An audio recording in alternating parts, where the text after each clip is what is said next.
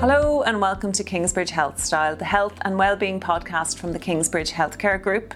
My name is Avril Keys, your host, and I will be putting real patient questions to our consultant specialists from across the group. From diagnostics through to treatment, we will give you the lowdown on what to look out for and when and how you should make an appointment. Thank you to everyone who has sent through their questions. If you do have a question or would like to find out more about any of our services, contact details will be listed within the information box below. So let's get started, and I hope you enjoy listening. Our guest today is Dr. Roger Brown. You're very welcome, Roger, to the podcast. You are one of the private GPs at Kingsbridge Private Clinic. Could you tell me a little bit about your day-to-day job, what it looks like? I actually work in the Kingsbridge Private Clinic in Ballykelly in the northwest, and I work there full-time as a GP. I see what normal GPs see in a day. I have anything and everything coming through the door. What surprised me in many ways was just how similar it was to my job that I had done in the NHS for many, many years. So it's not really any different. The type of things I see in the private clinic are exactly the same as what I saw in the NHS. And you have been a doctor for a number of years. What's your background? I studied at Queen's, and I spent the first 3 or 4 years of my postgrad training aiming towards general practice in the Ulster Hospital. And then I had to go to Scotland to get my GP training because it was very difficult to get here at that time in Northern Ireland. Subsequently spent 22 years in Scotland as a GP, but came back 9 years ago to Northern Ireland for lots of different reasons, but I think it was certainly a good thing for me and my work-life balance and family life. But I've certainly enjoyed being back in Northern Ireland amongst my kith and kin. Started back in Northern Ireland with Kingsbridge up in Belfast. Then I went back to the NHS for 5 or 6 years, but I'm now working full-time in Ballykelly at their new setup there in the northwest. Yeah. So the Kingsbridge, they have GPs both here in Belfast but also in the northwest, which Absolutely, is great. Saves people the drive. Absolutely. We're trying to cover the province a bit better. There's now 2 people, I think, pretty much full-time all day, every day in Belfast, and I'm there full-time up in Ballykelly. And I find it interesting you say that you're seeing the same stuff. I suppose I would have thought that it would be a different kind of appointment, but is it waiting lists and maybe an inability to access GP services on the NHS that's bringing people to you more and more? Yeah, there's several reasons why I see people in the private clinic. The first most common reason is because people just can't get an appointment, and I do understand that. I've been that guy in the NHS until relatively recently, so I know how difficult it's been with the pandemic and so on. But even before that, there were problems with waiting lists to see GPs. So that's the first reason I see people, is because they just can't get an appointment quickly with their doctor, and sometimes it's for something that they're clearly worried about. Another reason people come to see me is because they feel that they need a little more time, and they know that I would have a little more time in the private clinic than I would in an NHS appointment, which is very time constrained. And often people have several problems, and they really feel that they can't bring more than one, and some GPs actually will limit people to one complaint. So they would come to me with several things, and we try and spend the time to tease these things out and try and get to the bottom of it. So how would it differ then to an appointment that you might have with your NHS GP? It's longer, I presume? It's longer. Everybody who comes to see me has a half-hour appointment. Now that may involve a history-taking process, obviously, clinical examination, maybe some blood tests, maybe x-rays. All of that can be done in-house on the spot at the time, and you can leave often with lots of information and knowledge about what the problem was. We might have to wait for the blood results to come back, for example, or a urine test to come back. but generally speaking, we can try and get somebody sorted out in-house on the spot on the day, and that's the aim. So that's another thing that's good about coming to see me in a private hospital setting rather than going to the GP surgery, because I have access to everything on site, which is really helpful. It's a one-stop shop. Yeah. And do you have access though to my NHS records? You know, how much of a backstory do I have to come to you with? If you'd asked me this question when I worked in Kingsbridge before moving back to the NHS, I would have said, no, we don't have access to that, but now we do. And I'm really pleased that is something that we've managed to get access to. Every patient's record in Northern Ireland is on a thing called an NIECR.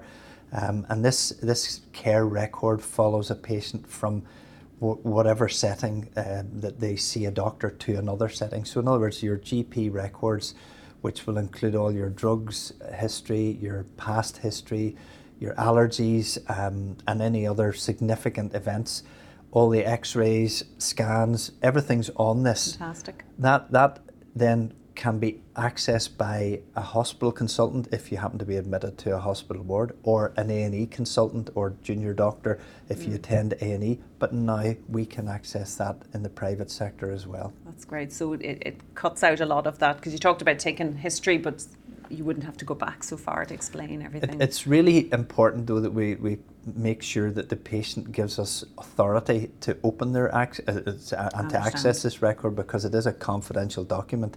So we do always ask, can I just open this NHS record? And nobody's refused me so far, because it's clearly in their interest to do so. Of course. And in terms of, I suppose, what kind of situations or cases do you feel it's really beneficial to go and get that private appointment? What kinds of things people might be going through? And I guess they're kind of like red flags as well. Yeah, there are red flag things, but I would say the things that probably patients would value most about coming to me is where they have been struggling to be heard because they don't have time to tell their story in a 10-minute slot, or it's a complex story and they have tried 5 or 6 times with different GPs, and they really want somebody to just pause for a moment, take stock of the whole story, try and tease it out with them and get to the bottom of it and see what the root cause is. And I have to say, I find that a lot of patients that would come in that situation do end up satisfied because they have had a chance to properly air the problem, and they feel that somebody has actually listened to what they're telling the doctor and hopefully getting the answer. Now, it's sometimes some of these problems are just very, very difficult, but I would say that in a lot of cases, certainly we've been able to get to the bottom of it just by taking a little bit more time and teasing it out together. Yes, and having access presumably as well to a wide range of specialties within a small team. Absolutely. I have access to many consultants in all the different specialties. So if I need a specialist opinion, I can bring somebody in. So that also is very, very helpful. Basically, I feel that in the situation I'm in now, I'm ideally placed to get the job done.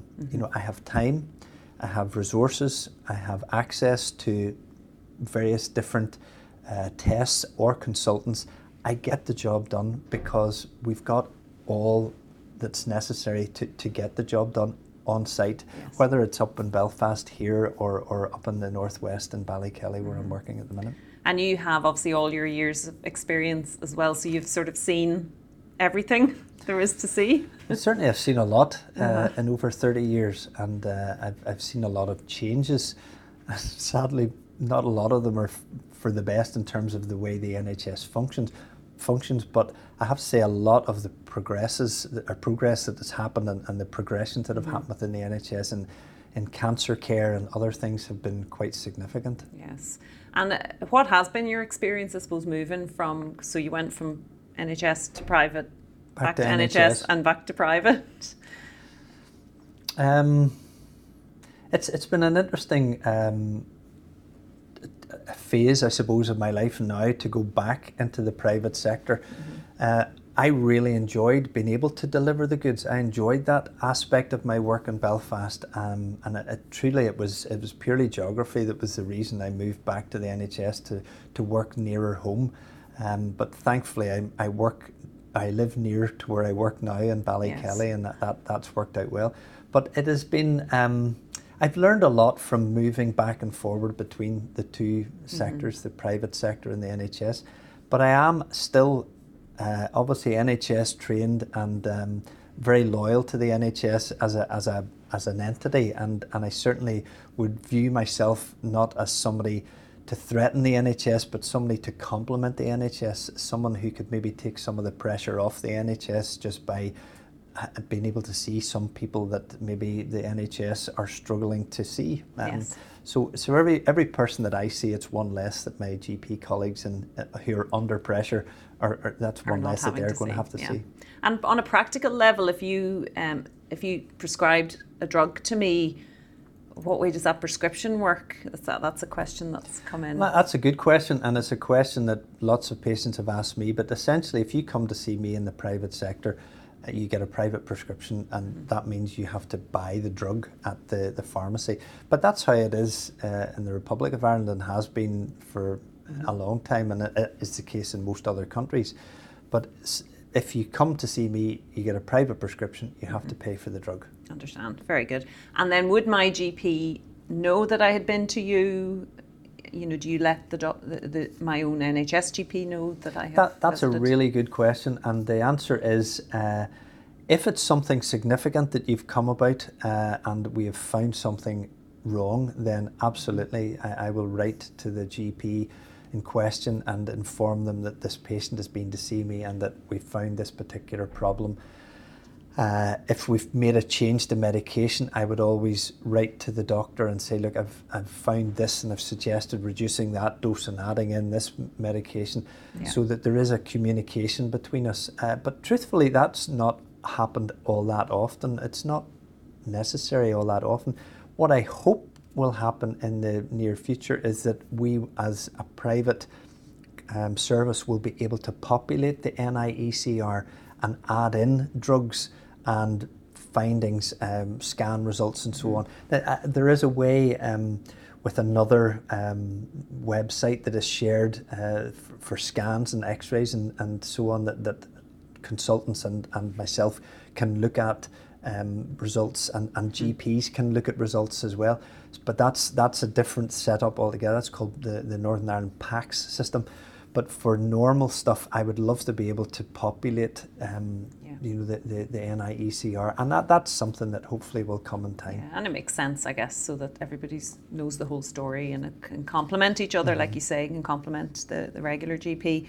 I suppose there's, I mentioned red flags, and I guess just from a GP perspective, what are the things that if people experience at home, they really should be making an appointment very quickly? My word. Well, that's a whole talk in itself, probably. But if something has changed and you've got a bad feeling about it, I think that's something that you should bring to your doctor's attention. And if you can't get to see your NHS doctor, by all means, you can see one of us in the private sector. If you've unexplained weight loss, or you've unexplained bleeding, or you've lost your appetite or your energy, any of these things, or you've found a lump or a skin thing that has changed, and any of these things, there's just so many, it's hard to pick out one or two or three, but if you think that there's something different that's not you, then I think most people get a gut feeling about things. I was just going to say, because the other doctors have said that you just get a gut feeling that something's not right, then trust that instinct and deal with it. And we're going to test your knowledge now with a few questions from people. So we've had vertigo, the best treatment for vertigo, dizziness and nausea, and I know it can be a tricky one to treat. Yeah, well, I wouldn't propose that I'm an expert in vertigo, but certainly it's something that I've seen a lot of as a GP. Vertigo has different causes. This dizzy head. There's two things actually. There's a lightheadedness on one hand, and there's a spinning, dizzy head on the other hand. Now, lightheadedness is probably something that's to do with low blood pressure or medication that you're on that's not agreeing with you, or something like that. Dizziness is really what I would suggest is what vertigo properly is. And that again that's a whole talk in itself, but it can be caused by viral things, various different viruses. Viruses similar to the common cold virus actually can attack the inner ear and make you dizzy. There's a couple of other reasons. The most common is this thing called benign positional postural vertigo, or BPPV, and that's a thing where there is a difficulty with the movement of the fluid within the little canals in your inner ear. It can be caused by various things. Sometimes it's a little bit of grit or sediment that forms in the canals. Sometimes it can be because the little nerve endings that are like little hairs that move like seaweed on the bottom of the sea as the waves go in and out. These hairs and these nerve endings detect movement, and sometimes this can be exaggerated. So a little bit of movement makes you think like you're going on a roller coaster around a corner or in a Big Dipper. Yes. So the littlest movement can be very, very exaggerated. So there are various different causes for it, and there are various different treatments, but I think if you have got a situation where you're dizzy, particularly if lying down on one side makes you dizzy and you maybe feel like the bed that you're lying on is moving as well, or you're falling in space, that's significant, and I think that's something that you maybe should bring to somebody's attention. Treatments there are medical treatments that are drug treatments, various different medications.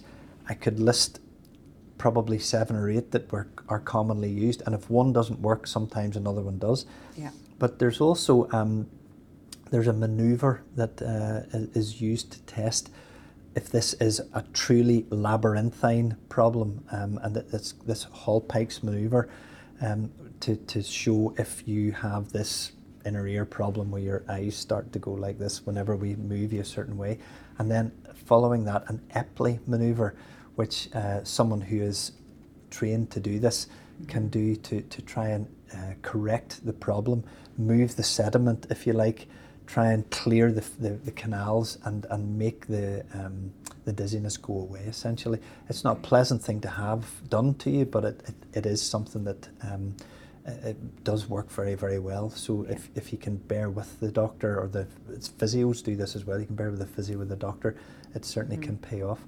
So there is another thing I want to say about dizziness though that is important, and that is that it can be a sign of something more sinister.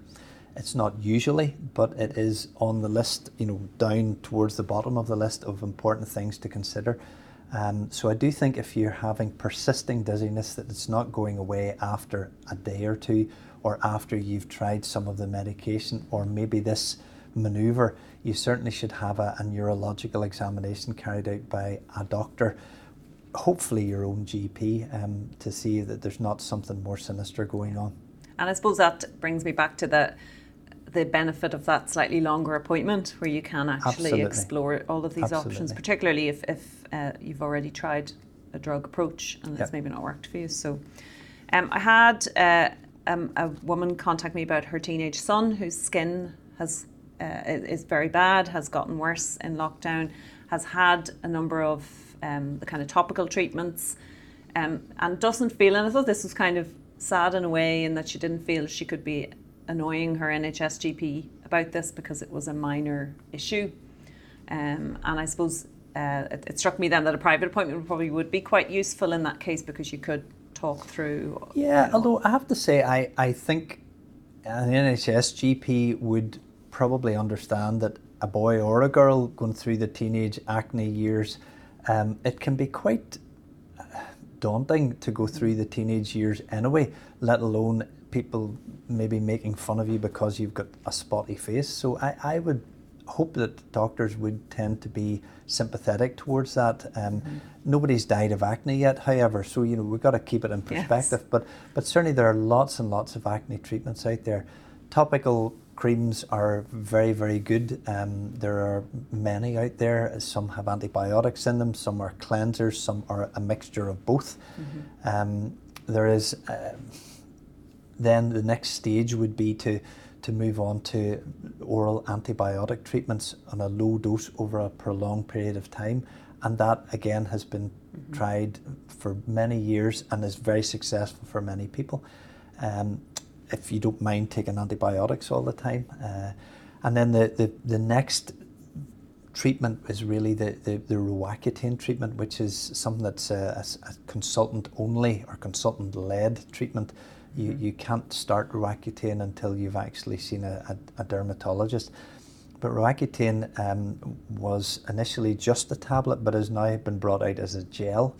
And the topical gel, isotretinoin gel, does seem to work very well too. Now that is prescribable by a GP without seeing a specialist, but so that is another option that we have open to us. But certainly Roaccutane makes a massive difference to the really troublesome acne that some poor teenage folks go through, or even adults. But with obviously, and that's why it's prescribed by a consultant, because it has some side effects. It has side effects.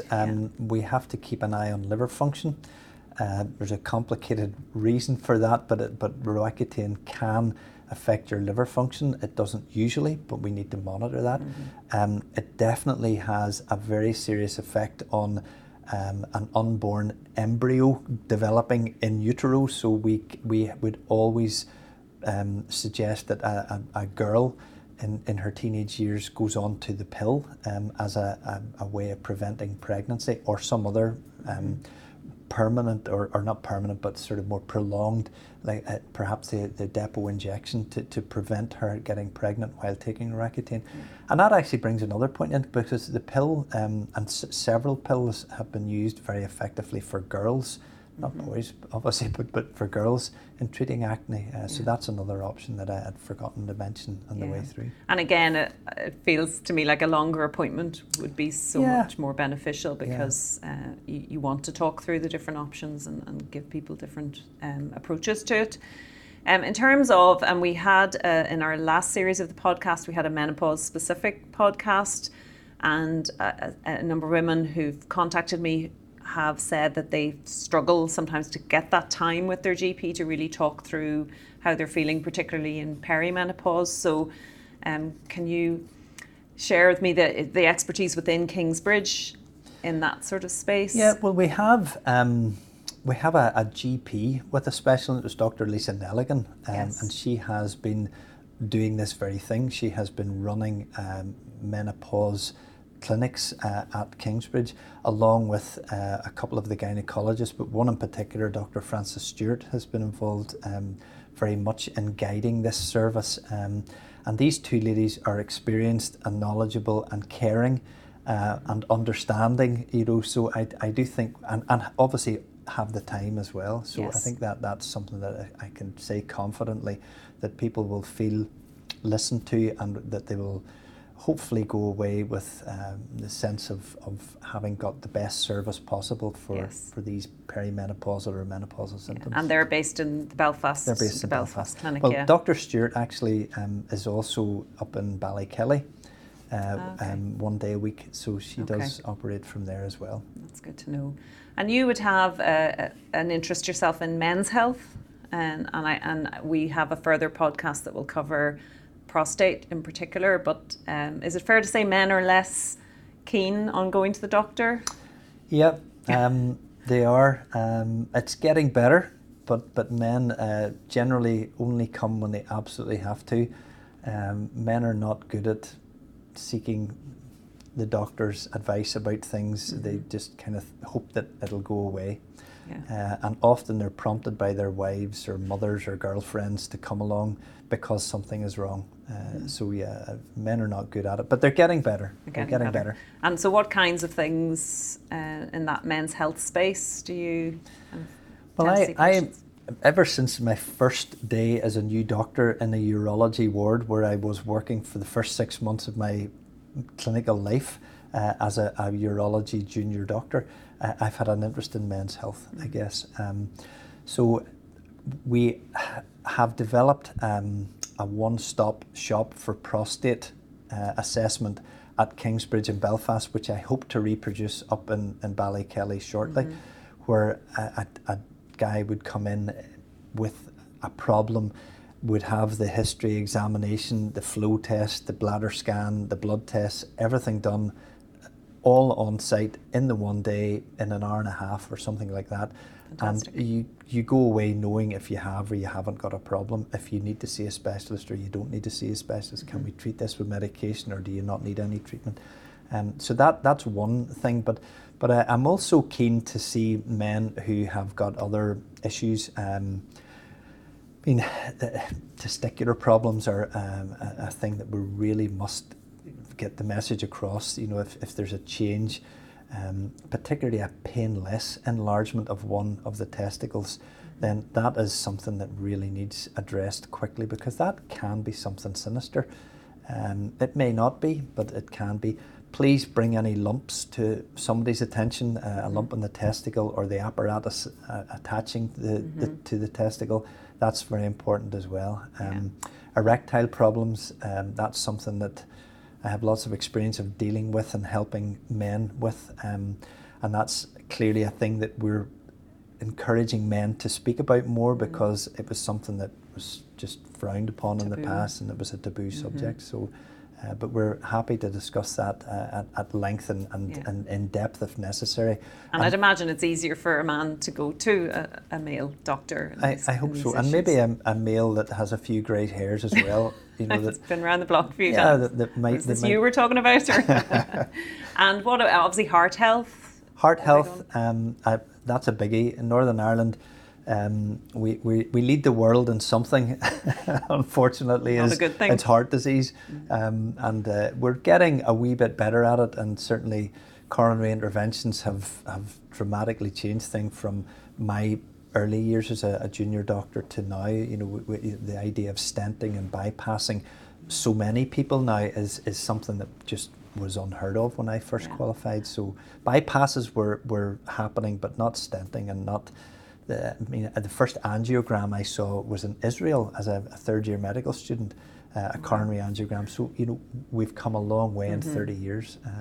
So heart health is a big thing. Would that present in pain, I guess? Would it be people feeling? Yeah, most people who have heart trouble, it's a pressure or a pain or some sort of tightness around the chest that they're getting, and that's what is presenting as a heart problem.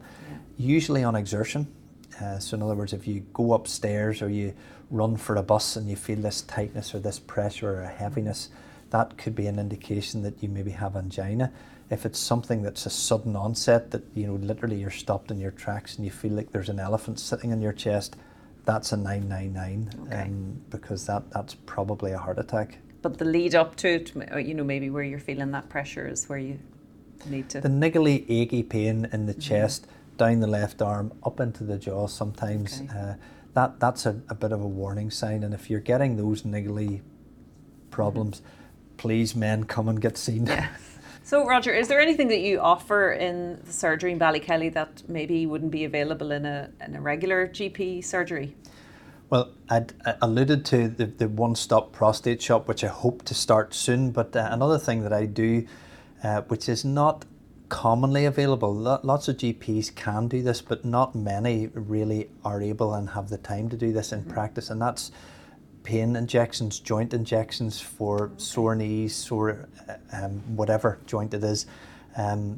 We actually end up carrying a lot of patients for a long time as GPs as they wait not weeks or months but years now for joint replacement surgery. So things like knees that are very painful and very stiff, I can do a knee injection to give somebody pain relief for maybe 6 months. And that's something I think is very, very helpful, just to keep people going for a little bit longer, to help them get through. and maybe to avoid the necessity of some heavy duty pain killing drugs, because by the time most people come to see me for this kind of a thing, they're already finding that their strong painkillers aren't really helping anyway. So, and is that just a regular appointment then, like a regular half-hour appointment? Regular that you would half-hour make? appointment, Okay. and I will talk the patient through all that is required. I actually am involved with Kingsbridge Training Academy here, teaching other GPs to do joint injections, along with a colleague, Ryan Hamilton, who's another GP with an interest. And so I'm actually trying to promote this as well, because I do think it's a very, very useful tool for GPs to have in their bag of tricks, if you like. So we can offer joint injections or trigger point injections for various different pains that actually do respond very well. Sometimes to just a local anaesthetic, but sometimes it's also with a steroid. Steroid in it. And does that mean you wouldn't have to take your pain medication then, potentially? It certainly would reduce the need for the strong pain medication, and maybe allow people to take something like paracetamol instead of an opioid medication like the strong cocodamol or tramadol or some of these things. And obviously get them moving again, which is the whole thing, yeah. And one of the things that we've been working with in the Northwest Clinic in Ballykelly is that if somebody's coming in, for example, with a frozen shoulder to see the physio, they need to get the physio to work with this frozen shoulder, but because it's too painful to move, they come to see me, I give them a local anaesthetic injection, 5 minutes later they go to see the physio, they have the treatment, and so it's something that we're working in partnership with, again, because we're on site all together. Yeah. And then obviously mental health, which is something health. We've not, maybe men haven't been so good at Absolutely. opening up about. And it's a sad thing to say that suicide rates are ridiculously high at the minute, and it's mostly men that are doing this. So we really want to intervene and prevent these unnecessary and very sad deaths. And what can a GP do for that? I'm imagining that men might think, well, there's no point in going to the GP to just talk. Well, this is actually a very interesting point, because people who are suicidal are often depressed in the lead up to this, and when people are depressed, they kind of think, well, what's the point? They're not going to listen to me anyway or whatever, because they're in a very negative frame of mind. What I would say is that as a profession, the medical profession and the nursing profession has wakened up to just how important it is to deal with depression in the early stages, to deal with it at any stage actually, and to try and help people to navigate depression, because it's a horrible thing to feel, and it can lead to other illness and sometimes, as I say, suicide or death. So we want to help. Yes, absolutely. and I'm thinking again, I keep going back to these longer appointments, but I'm guessing that you could have somebody present with one thing that you then subsequently, through that longer discussion and chat, may pick up on another issue that's brewing. It's a thing we're taught about in GP training, there's a guy talked about the inner consultation, and it's really important that GPs are aware of body language and subtle cues and clues that patients might give us.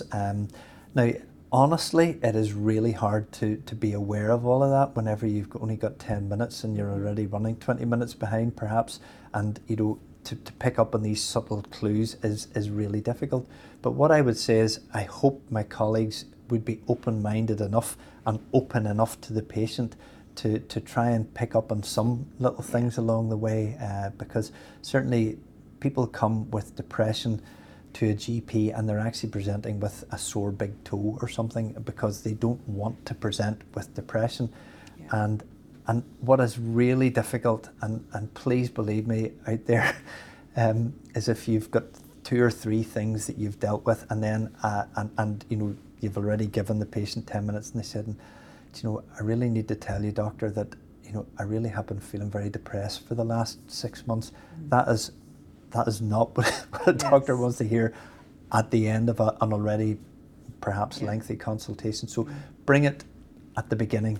Bring it Okay. at the beginning of a consultation, or be prepared to have another chat about it another time. You maybe reschedule and come back another time. Yeah, no, it's I can imagine it's difficult, and the benefit of having that bit of extra time with you. Honestly, everything that we've talked about today is so much easier for me, and therefore I think also so much easier for the patients if they have the time. Yeah.